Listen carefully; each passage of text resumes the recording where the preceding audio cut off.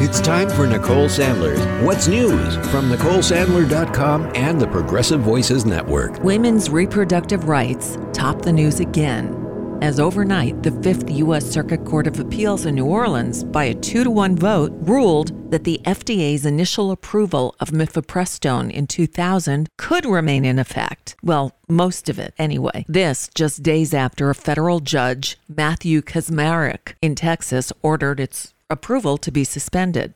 Well, under the court's new order, the approval will stay in effect and the drug will remain on the market, with a number of restrictions back in place that had been rolled back a few years ago. So there will still be some access while an expedited appeal plays out. It's unclear if the Justice Department or the drug's manufacturer will ask the Supreme Court to intervene. Again, all this is happening as the legal battle over medical abortion continues to intensify after the Supreme Court overturned Roe v. Wade last year. Meanwhile, here in Florida, the Republicans who control the state house will likely pass a 6-week abortion ban today. The bill already passed the Senate, and the governor said he will sign it.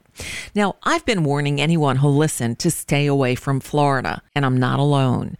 The group Equality Florida on Tuesday issued a travel advisory warning of the risks posed to the health, safety, and freedom of those considering short or long-term travel or relocation to the state. The move comes in response to a wave of safety inquiries that Equality Florida has received following the passage of laws that are hostile to the LGBTQ community, restrict access to reproductive health care, repeal gun safety laws, foment racial prejudice, and attack public education by banning books and censoring curriculum. By the way, that's a direct quote from Equality Florida's travel advisory. Sadly, Florida is not the only backward state. Let's go to Tennessee, where the second of 2 House Democrats who were expelled from the legislature by the Republican supermajority last week after they participated with constituents in a protest against gun violence in the House has been reinstated. Yep, the Shelby County Board of Commissioners on Wednesday voted 7-0 to reinstate State Representative Justin Pearson, who said it was time to get back to work. At 89 years old, Dianne Feinstein is the oldest member of the U.S. Senate. She's been plagued with health problems recently, and even worse, appears to be showing the mental decline that often comes with advanced age.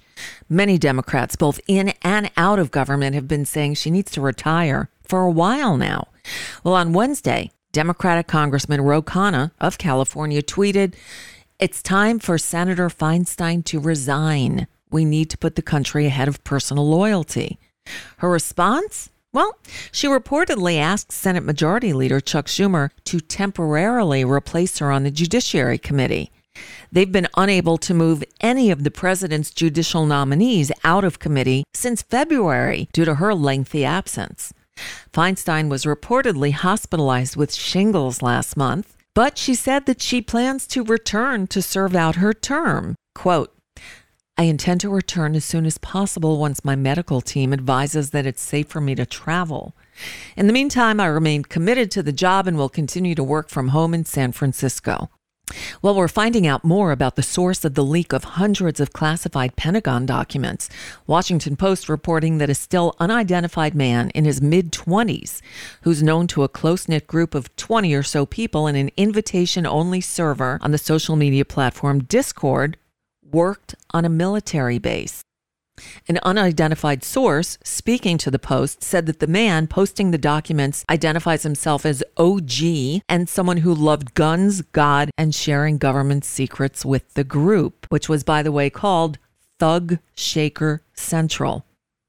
The Post source, reportedly a minor, said he had known OG for about 4 years, considered him a close friend, and would not reveal the leaker's real name or where he lives until OG is captured or flees the U.S.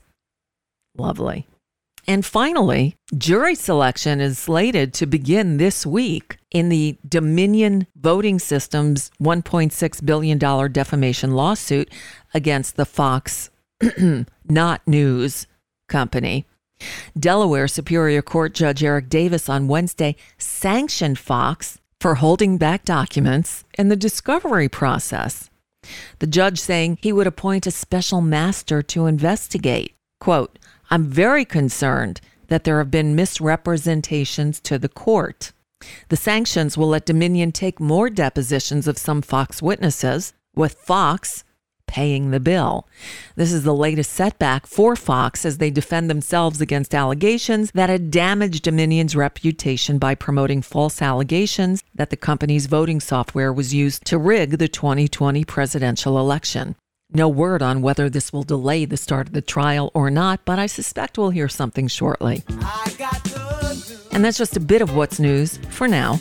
I'm Nicole Sandler. If you appreciate these reports and the Nicole Sandler Show, I hope you'll consider making a contribution. My work is listener-supported, and I can't do it without your help. Find out more at NicoleSandler.com, and please click on that donate button.